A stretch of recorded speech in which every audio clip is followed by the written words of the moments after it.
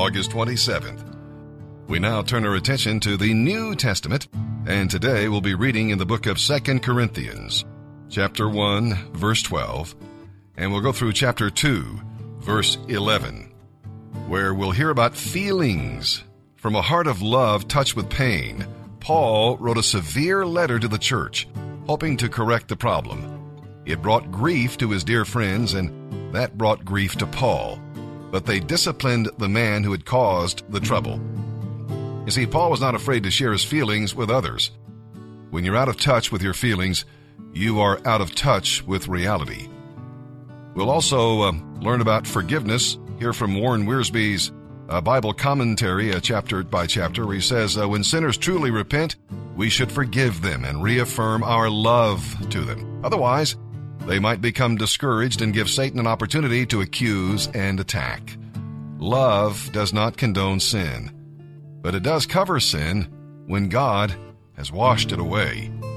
And with that, let's begin our reading today in the New Testament. August 27th, 2 Corinthians chapter 1, verse 12, through chapter 2, verse 11.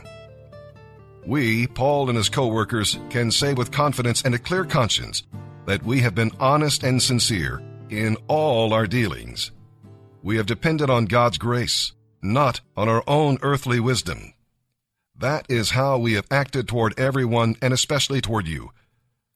My letters have been straightforward, and there is nothing written between the lines, and nothing you can't understand. I hope someday you will fully understand us, even if you don't fully understand us now. Then, on the day when our Lord Jesus comes back again, you will be proud of us in the same way we are proud of you. Since I was so sure of your understanding and trust, I wanted to give you a double blessing. I wanted to stop and see you on my way to Macedonia, and again on my return trip. Then you could send me on my way to Judea. You may be asking why I changed my plan. Hadn't I made up my mind yet? Or am I like people of the world who say yes when they really mean no? As surely as God is true, I am not that sort of person. My yes means yes because Jesus Christ, the Son of God, never wavers between yes and no. He is the one whom Timothy, Silas, and I preached to you, and he is the divine, yes, God's affirmation. For all of God's promises have been fulfilled in him. That is why we say amen when we give glory to God through Christ. It is God who gives us, along with you, the ability to stand firm for Christ. He has commissioned us, and he has identified us as his own by placing the Holy Spirit in our hearts as the first installment of everything he will give us. Now I call upon God as my witness that I am telling the truth. The reason I didn't return to Corinth was to spare you from a severe rebuke. But that does not mean we want to tell you exactly how to put your faith into practice. We want to work together with you, so you will be full of joy as you stand firm in your faith. So I said to myself, no, I won't do it. I won't make them unhappy with another painful visit. For if I cause you pain and make you sad, who is going to make me glad? That is why I wrote as I did in my last letter, so that when I do come, I will not be made sad by the very ones who ought to give me the greatest joy. Surely you know that my happiness depends on your happiness. How painful it was to write that letter. Heartbroken, I cried over it. I didn't want to hurt you, but I wanted you to know how very much I love you. I am not overstating it when I say that the man who caused all the trouble hurt your entire church more than he hurt me.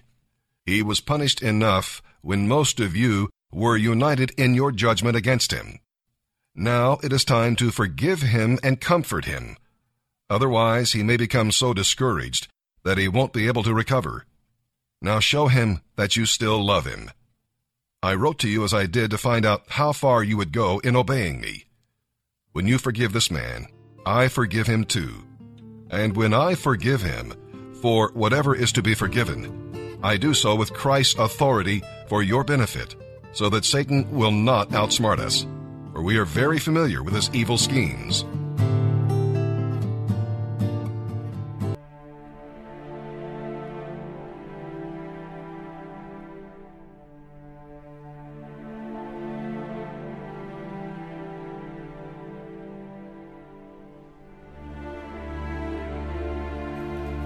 Morning, everyone. I just want to share a quick story with you.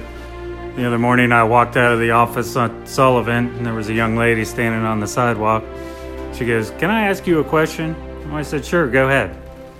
She goes, "Do you guys really live here?" It's like, "Yeah, all the men in the ministry live in this building."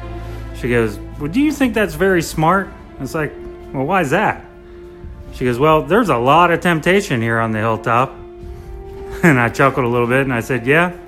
Well, there is, but the reality of the situation is if the men can be successful here, then they can be successful anywhere."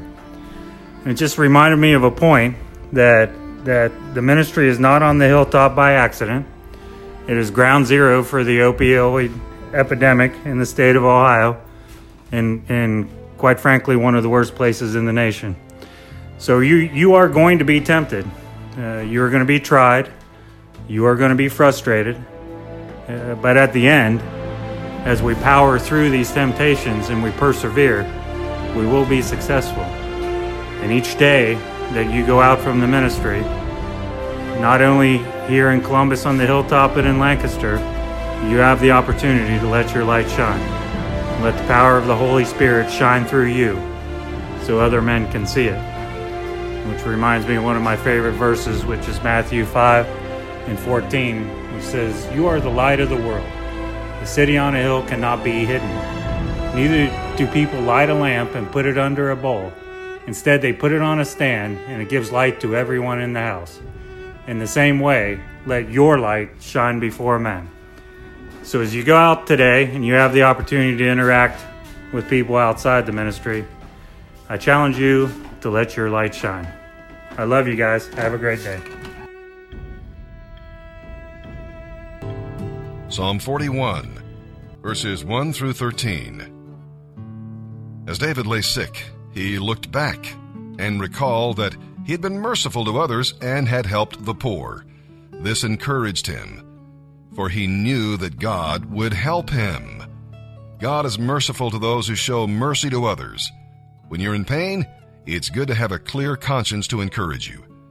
Then David looked around and saw that his enemies were gossiping about him and wishing he were dead.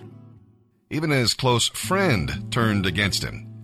Now, if this happens to you, keep in mind that it also happened to Jesus. Greater than the pain of sickness is the pain of having a treacherous so-called friend. Finally, David looked up, and that solved his problems. No matter what others might say, God was well pleased with David, and that was all that mattered to him, and that really should be all that matters to us. Let David's enemies spread their gossip.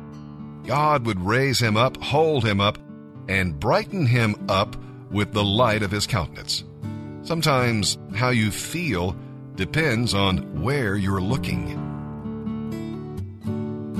Psalm 41, verses 1 through 13, for the choir director, a psalm of David. Oh, the joys of those who are kind to the poor. The Lord rescues them in times of trouble. The Lord protects them and keeps them alive. He gives them prosperity and rescues them from their enemies. The Lord nurses them when they are sick and eases their pain and discomfort. O Lord, I prayed, have mercy on me. Heal me, for I have sinned against you. But my enemies say nothing but evil about me. How soon will he die and be forgotten, they ask. They visit me as if they are my friends, but all the while they gather gossip. And when they leave, they spread it everywhere. All who hate me whisper about me, imagining the worst for me. Whatever he has, it is fatal, they say. He will never get out of that bed. Even my best friend, the one I trusted completely, the one who shared my food, has turned against me. Lord, have mercy on me. Make me well again, so I can pay them back.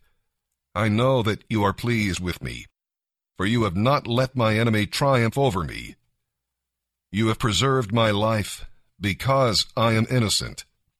You have brought me into your presence forever. Bless the Lord, the God of Israel, who lives forever from eternal ages past. Amen and amen. Proverbs 22, verses 5 and 6. The deceitful walk a thorny, treacherous road. Whoever values life will stay away. Teach your children to choose the right path, and when they are older, they will remain upon it.